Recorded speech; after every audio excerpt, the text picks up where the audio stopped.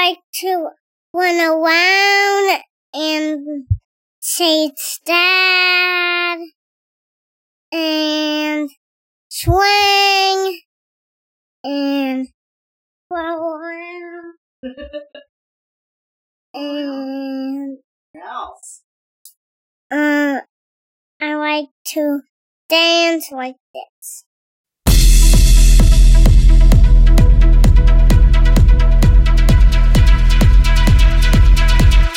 Hi, friend.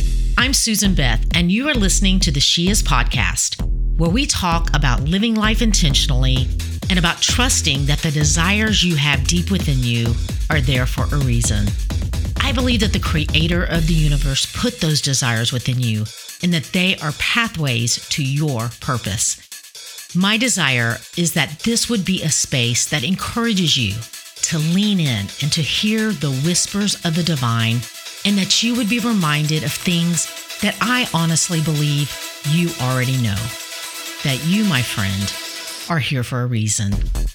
So if you're here for more conversations in that kind of space, welcome. Let's go.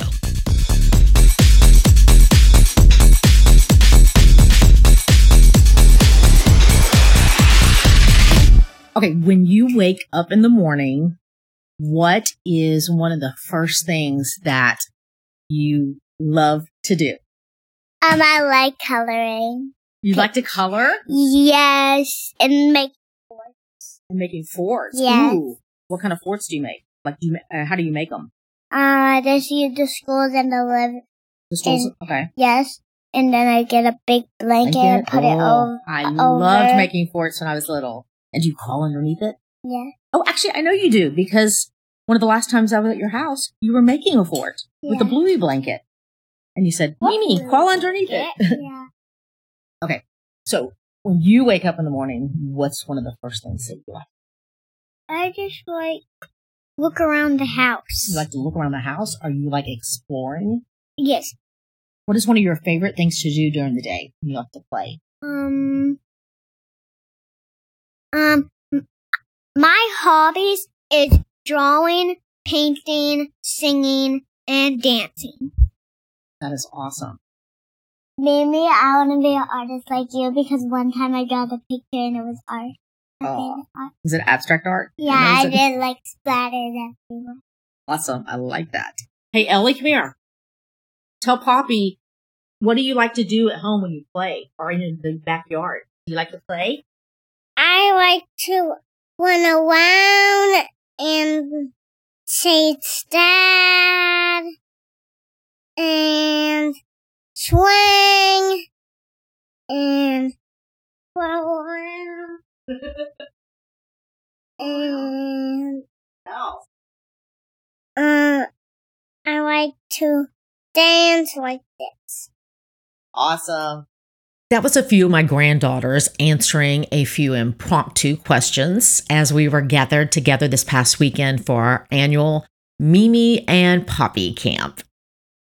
As we get older, play tends to get pushed out for productivity. And I believe that our spirits still long for the spontaneous spurts of playfulness and exploring. But we often feel the responsible thing to do is to set those desires aside and do something productive.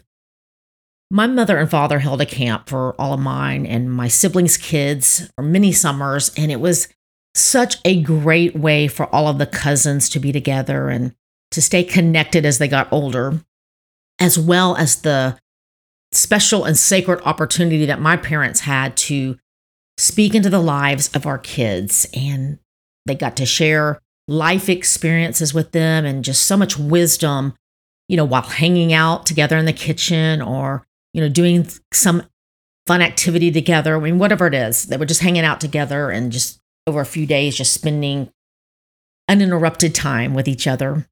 So before I ever even had grandchildren of my own, I knew that this was a tradition that we wanted to continue.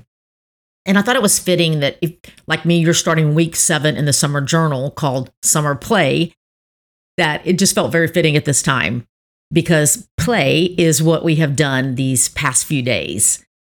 That's one of the beautiful gifts that children give us. It's this invitation to play. And for children, play, it's as natural as breathing.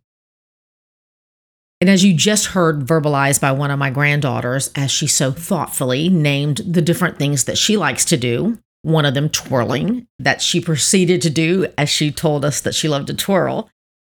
Play, it doesn't have to be fancy or cost money, and it can happen at any time.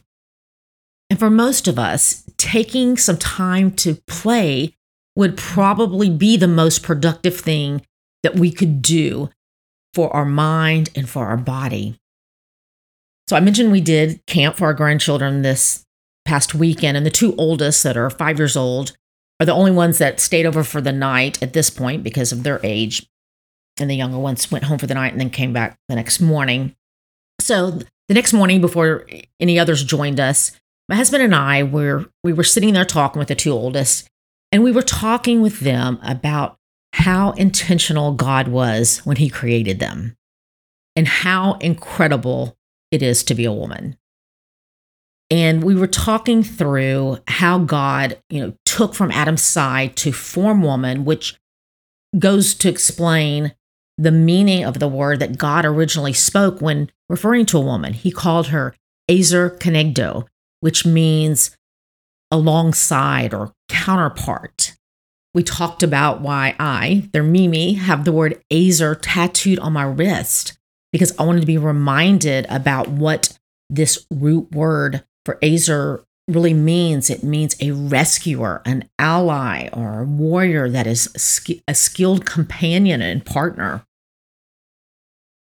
In a world that is trying so oftentimes to equate being a female to wearing a dress or makeup, we wanted to make sure that they understood that God has a reason that he designed us as women the way that he has. And it has nothing to do with our personality or our style preferences, but has everything to do with our purpose. My husband then shared with the girls this powerful story that he grew up hearing in his family. And it's about a woman that was a simple woman in a town that his great-grandparents lived in that obeyed what she felt like the Holy Spirit was telling her to do one afternoon. And in the middle of the day, on her lunch break, from taking a break from her work, she walked for miles to his great-grandparents' house and shared with them what God had put on her heart. And at that time, they were not believers. And by her simple act of obedience, that woman changed the course of their family's lives for generations by sharing what she felt God had put on her heart for them. I then wanted to share a story from a book that was passed on to me after my mother passed away a few years ago, and it's called Girls of the Bible. And the chapter that I was reading from, the title was Two Sisters Who Loved Jesus. And when I read that, one of my granddaughters blurted out, it was Mary. And she had a brother that got sick. And I was right. It's a story of Mary and Martha. And if you're not familiar with that story, Jesus had come to Mary and Martha's house and Lazarus, which he was good friends with them and often stayed at their house when he was in their city. And so Martha was in the place preparing the food and working very diligently, but she was getting frustrated because while she was doing all that and taking care of all what she felt like was the responsibilities that needed to be taken care of, Mary, meanwhile, was sitting at the feet of Jesus, soaking in every word and story that he was telling her. So when I got to the part where Jesus responded to Martha when she came in and basically was asking Jesus to tell Mary to get up and help her, I got choked up. And it's just such a beautiful reminder of how we as humans need to be reminded of what's really important. And so I looked it up actually in the Passion Translation, Jesus' response to her, and I'll read that to you right now. The Lord answered her, said, Martha, my beloved Martha, why are you upset and troubled, pulled away by all these many distractions? Are they really that important? Mary has discovered the one thing most important by choosing to sit at my feet. She is undistracted, and I won't take this privilege from her. I'm thinking about his response to her this morning as I'm staring at the weekly focus in my summer journal called Summer Play. And, this is definitely an area that I've grown in this last decade.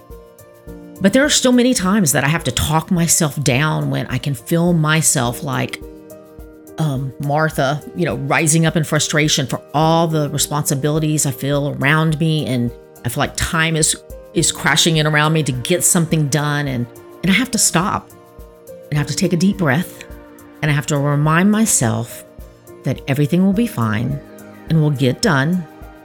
And I don't have to lose my peace in the process. And most of the time, the pressure and the expectation is something that I have placed on myself. And I know I've talked about that in another episode. But sometimes we just have to stop and remind ourselves what is really important. And we might just find that the thing that we think is the most important actually isn't. So I hope that you are creating the space for play in your life this summer, and you're finding time to sit undistracted at the feet of Jesus. And sitting at his feet might look like spending time with him, sitting in your favorite comfy chair. Or it could look like you spending time reading and writing with your heart and your mind focused on him in the midst of a crowded, noisy coffee shop. Because it's not about the circumstances around you. They might be messy and noisy, and yet you can still be still and know that he is your God in the midst of it all. Hope you have a great week. We'll talk soon. Hey, you. Thanks for listening. And if you would like to connect more, head over to SusanBeth.com and sign up, and you will be one of the first to find out about anything new. Plus, there's a special free download available just to say thanks. If something in this episode did speak to you, would you do me a favor and share it with a friend that you think it might resonate with as well? And until next time, keep showing up in the world just as God purposed you to do, because you being you is exactly what we all need.